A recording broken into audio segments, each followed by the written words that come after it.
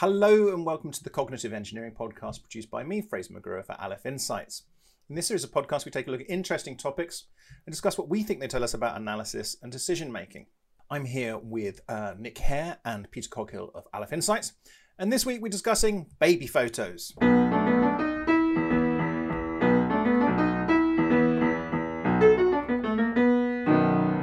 Peter, why are we discussing baby photos? Well, there's a number of reasons. So my daughter is now nearly a year old, so she's getting really quite active and really quite into things. And one of the things she really likes doing is looking at the photos we have of various family members around the house. Oh, right. Okay. And so she's definitely recognises me and Rosie in the pictures, and I think she's starting to recognise grandparents that she sees quite often in photos as well.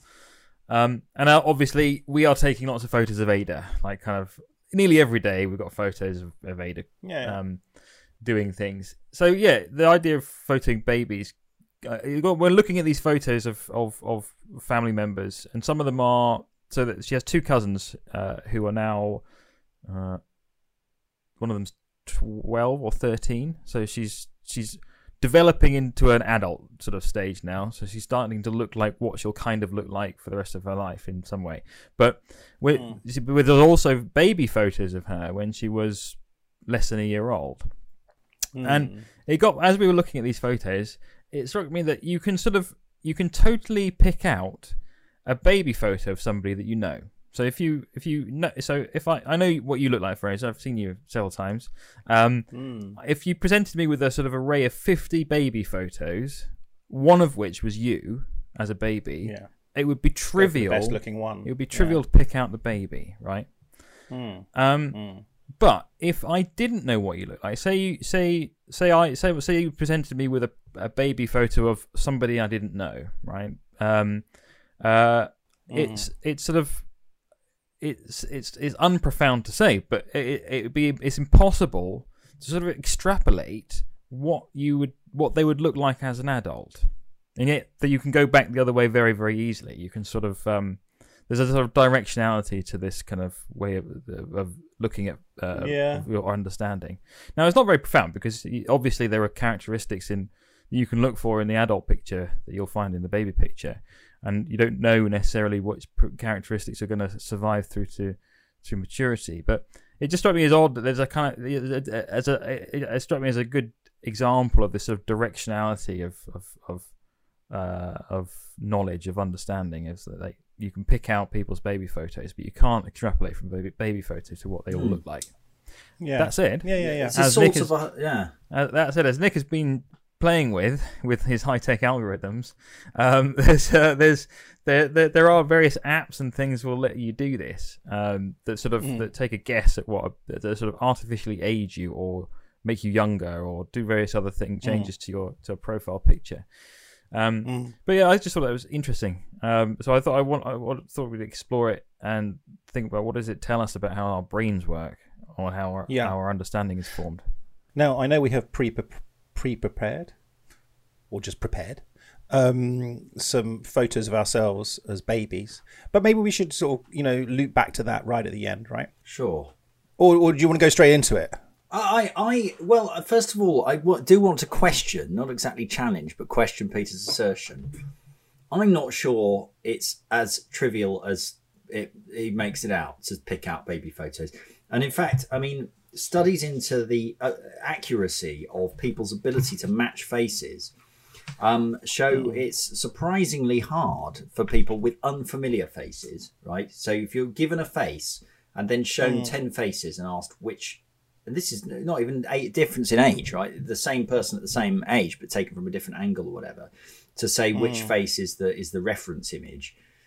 People are really bad at it. It's like a 72% accuracy or something. When comparing to, in various studies they've done, 70-80% accuracy when they're presented with 10 faces and asked to identify which one is the same as a face they're looking at right there. And in, I think one experiment I read about where they were asking whether two children were the same child, even then only 72% accurate. And comparison between a baby and a reference image 4 to 5 years old was something like 64% accurate. It's not bad, but it's not. It's obviously not a trivial matter to just go right. That out of these 10 babies, that person there is this baby. It's not. We're not spectacularly good at it. Certainly a lot better than chance, but only about, let's say sort of 5-6 times better than chance. We're not perfect at it. Which suggests, I don't know, I'm slightly lost. And also, you're using the word trivial it sounds like the way you use trivial means like easy. Yeah. In other words, like it's obvious. Now it is. I think when you're shown someone as a baby, and particularly if it's someone you know, I think it's very easy to retrofit a recognition to that. I think it's very easy to go, oh yeah, look, same hair, same ears. But in fact, if the hair and ears weren't the same, you'd go, oh yeah, same chin, same nose. Do you see what I mean? But, I think we may be fooled into thinking this is easier than it is because it's so easy to find similarities, between features. It suggests to me this is about what we need to know, what we need to understand, what we need to remember. Maybe it's that, and it's still not clear to me whether we've decided that we're good at this or not, or even if we're talking about the same thing that we're measuring. I think Peter's point stands, right, which is that there's clearly a qualitative difference between identifying that someone is the same as a baby and extrapolating what a person will look like from a picture of them as a baby. I think the experiment you cite is a slightly constrained lab environment. I'm talking about people that you know really well. So you've got I've seen Fraser, not just face on the camera, but I've seen the back of his head, the side of his head. I've seen him move. I've seen him talk. So I've got my brain's got. I am real. It's got a model for how Fraser's face looks and moves when he scratches his chin or whatever. So I've got a lot more data there, and it's not just I haven't just been presented with a photo. So I can totally see why your accuracy rate would be really low if you just presented with a picture of somebody and said pick out the same person from another set of static pictures. But this feels different. I've never actually tested this, but it feels really easy to pick out. Oh, that's a picture of cousin Freya as a baby, and that's a picture of my grandfather as a baby from family photos. Yeah. So, and if you took 10 people that you knew pretty well, but for whatever reason had not known them as children, and then you were asked to match photos, I think that would close to 10 out of 10. Pretty good, yeah. So you're right. There is a difference between that and the experiment that you quoted. But the crux of the matter really is that is the difference in matching versus extrapolation. Yeah, exactly. And then so reversing that, would we be able to? Probably not. But why would we? I mean, I don't know. I'll tell you. So one application, which is where you see this used, is to try and find out what missing persons will look like when age progressed. So and obviously then you're only really going to find out how accurate that was after the person's been found. But sorry. I mean, you're right. Why would you? That is a good example. But what I mean is why, in human evolution, why would you? Why would we what ever would be the need to for that? match? Yeah. Well, I mean, look, paternity. I think really important because of paternity. Because that is you don't know. It's fairly easy to tell whether a baby belongs to a mother because they come out of their wombs. I don't know if you know this, but the paternity is very important. So I think recognition of similarity between a father and a child, in particular, you would expect to be something we have evolved to be quite good at. And I think on Peter's point there, it's interesting when you mentioned photos and familiarity that actually often the baby won't look like necessarily exactly like the parents, but in a way that's incredibly freaky and which I think only people who've actually had small children will understand. The mannerisms of a baby can be strikingly similar to those of the parents, the kind of facial expressions and things where you think, well, they haven't had time to learn this, the way they look when they're surprised or something. As a case, this won't stand up on radio, but I've got pictures of me up here. For me, with Ada, I see when she pulls a particular face, the face she pulls is exactly like a member of my family. So I've got a picture of me and my grandfather. So this is a picture of my grandfather. I think it's my aunt's wedding. So this was late 70s. Are you going to screen share? Yeah, I'll screen share. But let's screen share so at least we can see it. It won't work. No, that's all right, because we can describe what we see. We can use words and stuff. We can use words. Yeah, we can paint a beautiful coghill picture. Yeah. So let me try and. Oh my God! Let me try and zoom it in so the two are kind of next to each other. So can you see this picture of me here? Yeah. Right. So what I can see in front of me. This picture of my. Hold on. So the pictures that we've said. First of all, is a beautiful colour photo of a boy of about 3 years or so in a kind old. of floppy hat. Floppy hat, beautiful hat. Blondish curly hair, very blue eyes. Got some food eyes. or some other grub underneath my nose. So nothing changed there. Nothing changes there. Yeah. So that's okay. Note the expression and the sort of elongated part under the nose. I see it. Yeah. So the child is sort of looking a bit smug. I think you'd say smug. In a way. A sort of smug and then half smile. And now on screen, a wry grin, an almost a smile, but not quite a wry, quizzical look. But what we're looking at now is it's a black and white photo of a man, probably in his 60s or so, wearing a nice sort of suit and tie and a carnation. And what were you explaining to me there that he's got, Peter? I think he's got the identical expression on his face to the one I was got a putting. little wry look. And is this your father? No, this is my grandfather. This is my mum's dad. And I noticed exactly the same expression in Ada. Exactly the same.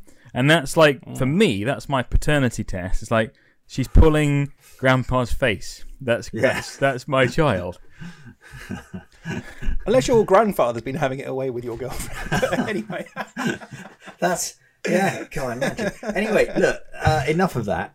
Yeah. Excellent. Yeah, no, that is a really good example. I think we have got machinery for spotting, doing a sort of paternity test based on visual characteristics, and that's my evidence for that, is that I see this face, I see Grandpa Bob, Bob's face in me, in old photos of me, but also in my daughter. Yeah, awesome. So what's our point? Where are we? Well, look, so just think age progression. Why is age progression hard, but recognition is easy? In practice, right? So some of the reasons that I've seen cited as to why age progression is not straightforward. And why, even though there is a lot of similarity or features, people age in predictable ways and features are retained in predictable ways. Eye color stays the same, hair type stays the same, skin color stays the same. And the way that people age, obviously the fact that you can imagine an old person and a young person shows you that there are things that change that are kind of predictable. But there are obviously the big differences come the further out you go. So the longer the time frame you're talking about, because of the long-term influences of things like your lifestyle, the sort of diet, drugs, exposure to the sun, those kinds of things. And of course, the fact that certain things change at unpredictable times, like when you go bald or grey or when you get wrinkles, can vary widely. And of course, then you've got things like, your weight or your hairstyle, which can change over quite a short period of time. So those things all are quite challenging for age progression. And I think, machine learning approaches are based on training software to essentially learn, you train it on a database of images of the same person over time, so that they can then what you're effectively doing is predicting what that would be like for a new face. So you take a new face of someone who's 10 or 20 and predict what that would look like based on what you've learned from the database. But of course, even then, I mean, what it's trying to do, what it is going to deliver is a single image. But what we really ought to want is a kind of probability distribution of faces. What we ought to see is a range of possible faces, and that range might be pretty broad. So it's problematic because, the demand is for a single image. What will this person look like in 10 years' time? But in fact, really, we want to express that as a kind of a probability distribution. So anyway, that's just just a practical point about age progression, why it's hard. Okay. But I think there are lots of things that this relates to or feels related to. One thought is extrapolation is a bit like hypothesis generation. You're trying to generate possibilities when you're extrapolating and then potentially test them. What are all the faces that this person might have in 10 years' time? And then the second question of, which one is it? Which one is most likely, or how likely are they to have each of these faces? That is a much, much harder question than being presented with two images, an old person, a young person, saying, what's the probability that these two are the same? And I mean, in general, hypothesis generation is a very different process. The kind of creative thought process you have to use to forecast things. What's going to happen in the Middle East? What's going to happen to space travel in 50 years' time? Is a much harder question than if I present you with a particular scenario and say, how likely is that? And I think this sort of feels like that distinction. We've got the distinction between, on one hand, trying to work out what someone's face might turn into, and the second question, which is just simply testing, is that, are these two faces the same person, which is a much less challenging task. And it also kind of reminded me a bit of the distinction between P and NP, and the problem of whether they're the same in computer science. It's not exactly, but it feels similar. I hesitate to ask, but what the hell does that mean? Well, so there are these kind of problems, maths problems, or problems that can be solved through, or which you can try and solve by computation, by writing computer programs, essentially. Problems that fall into the P class are soluble relatively quickly, and they are things like dividing a number by 10, right? So it's quite an easy problem, and it doesn't really matter how long that number is. If the number's 1 million or 100 billion, it's only a little bit longer that it takes to do the division. It doesn't expand, exponentially. It expands polynomially. NP problems are the ones that can be verified in polynomial time, so quickly. Okay. So NP problems. So P problems are the ones where you can find a solution quickly. NP problems, so for example, if I give you a really big number that's the product of two primes, it's quite slow to try and find those primes. But if I give you the primes and I say that's them, you can check it really, really quickly. You can just times them together, and that's a really quick process, and you can say, yes, this is the product of these two numbers. But trying to find those numbers is very slow, because you have to brute force your way through all the possibilities. And the big unsolved problem is whether actually P problems are the same as NP problems, or whether they're different. And if it turns out that NP problems are in fact the same as P problems, then all of them become easily soluble. And you can prove that were we to find that P and NP were the same, all of these NP problems that are easy to verify would also have an easy solution. Having said that, this is really not my area at all. That's just my kind of high level understanding of it. If anyone out there thinks they know the answer, well, the Clay Foundation, I think, is going to give you $1 million. So write it down, send it in. Look, two things. Not to us, to the Clay Foundation. No, don't send it to us. Yeah. No, send it to us, and then we can send it to them and claim it as ours, right? Good point.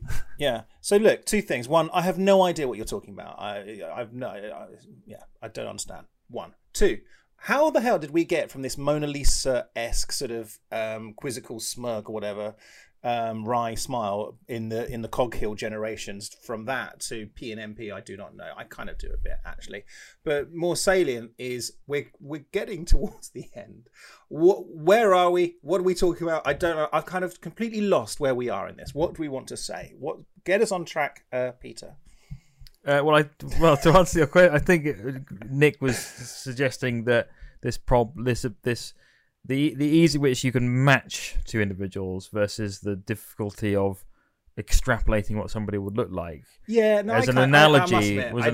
I do kind of get it. I do actually. I do get it. So, yeah, I'm not enough. sure. I think this is one of those podcasts where there isn't really a track. I think we're just playing it by ear. Well, look, should we just look at our baby photos then? Well, we could do. But I do want to mention hindsight bias, which is what we... I thought that's what the episode was about. Yeah, well, anyway, I mean, we kind of alluded to it earlier, right? I think we do have to be careful because, as I said, I think it is very easy to fit recognition retrospectively, and I think once you've done that, it's easy to convince yourself it was obvious that you know the grown-up is the same as the baby because of the same ears. But I think I think if Peter showed me that picture of him as a kid and 9 other kids, I think I would still struggle as long as he wasn't like the only white one or something. I think I would struggle to pick him out with the best one in the world. But so hindsight bias is obviously a well studied phenomenon, first identified I think in the sort of 70s, and the classic test of it was Mark Leary's surveys in the night before the 1980 election, where he asked people who was going to win out of Reagan and Carter, and most people were sort of hedging their bets a bit and saying it's probably going to be a close call. And then when Reagan won by a sort of bit of a landslide, he went back and asked them what they had said. So he didn't say, looking back, what do you think? He simply asked them, what did you say at the time when I asked you before the election? And people remembered being much clearer about the fact that Reagan was going to win. They thought, and I think it's a very common problem that people fit the past into a story and therefore think it was a bit unsurprising. So yes, I think that is just a question of sort of guarding against that a bit, because it leads us to think that the future will be more predictable than it is. Yeah. No, absolutely, and indeed, I think we've covered that elsewhere. In most notably in some of our prediction podcasts. I think so. With US elections, with me flipping great wadges of cash. Okay, so anything else we want to talk about before we get on to our baby photos? Who wants to go first? You or me, Nick? Well, I'll show. I've got a bit of a progression here, and I think this thing about babies. I think babies look the same. This is me with my granny. Let me try and. Okay. It's not terribly clear there. Let's see if I can. Let's go. Yeah. So try closer. Well, there's a better one of me. Fine. I think possibly even on the same day. Yeah. Okay. No, just wait. No, just keep it there for a minute. Keep it there. So I'm just describing what I'm seeing, which is Nick is holding up a square photo. Coloured, looks like from the mid 70s ish, maybe a bit later. He's wearing this young man. The camera is angled down towards him. He's on a blanket having a picnic. He looks basically like a skinhead, like a ne'er-do-well. He's going to end up baby and got no hair, but he's got a tartan blanket behind him and a rather natty green top with a yellow collar. It's a baby grow actually. Is it? And it's probably the nicest thing in the photo, actually. But yeah, keep going. Well, here's one of me looking distinctly girly at my christening. For that, you just look like any other baby. Exactly. Yeah. But then when we get a little bit further on, I think this is me probably in about at the age of about 2 or 3. Oh my word! Oh, it's your son. Now basically that is your son, Tom. Yeah, it basically looks exactly like Tom. Yeah. But when I think I really turn into what you would say is a recognisably modern version of me. Is probably the mid 80s. So this is me with my dad in about 1986. Okay. And go a little bit closer. So you can see my dad there sporting the Hanny chin that I referred to. Yes, indeed. Yeah. I like that one. That's nice. So there we are. And then from then on, I think you'd say that it becomes recognisably me. But I think you'd struggle before that age. Yeah. I don't, because I recently moved house. I don't particularly have all my photos are sort of bundled around different places. But let's have a look. What have we got? I just had let's see. This is. I can't see what I'm holding up. Right. Let me just describe this. We're looking at a black and white photo of two. Well, of one very beautiful. It's actually coloured, but it's very faded. But go on. Yeah. And one, slightly alarming looking child with a bowl haircut. There's the very cute one who actually I have to say does look a bit. It looks very like your son, your twin sons there on the left. Yeah, and the one on the right who looks like he's got a little. He looks like he's wearing a shirt and tie. He is. He looks, in fact, a bit like Boris Johnson. The one on the right. Which one is you, Fraser? So of course I'm I'm the super cute one, of course. Yeah. So, yeah. I don't know. Do you think that looks anything like me, Peter? The little one? Be honest. Yeah, Peter, I'd say that the cranial shape is definitely you. Yeah. I think you're clutching at straws. And the eyes are like your eyes. They're big and round. So Yeah. Right. All in all, gorgeous. But actually, just by chance, I've got a photo of my daughter on my desk here, where I think if you look at those two, I think there's a lot similar there, especially the lips. Yeah, agreed. Yeah. All right. Oh, well, good luck editing this one to be as gripping as our usual efforts. So, look, I'm not sure. We kind of have to stop, but I mean, I'm not sure what we've achieved with this podcast. We've had a bit of fun. We've had fun. It's the friends we made along the way. Yes, exactly. Yeah, that's it. I've got nothing to wrap up on. I'm too wrapped up with memories of 30 odd years ago now. All right. So we're going to stop there. In terms of the conclusion, make your own. And suffice to say, unless anyone got anything to add before I close things off? Don't think so. No. Peter, anything? No. I think that wry little grin says it all from Peter. All right, so we'll stop there. Smirk. The coggill smirk. We'll stop there. As always, thanks for listening. If you've got any thoughts or suggestions for topics, you can email us at podcast@alfinsights.com. We'd love to hear from you. If you've enjoyed the podcast, Peter, what should you do? Well, if you've enjoyed the podcast and haven't yet subscribed, you can find us on Apple Podcasts or wherever else you get your podcasts. Nice, very straight. I like it. Yeah. Thanks as always for listening. I'm Fraser McGrew. We've been here with Nick Hare and Peter Coghill of Aleph Insights. Until next time, goodbye.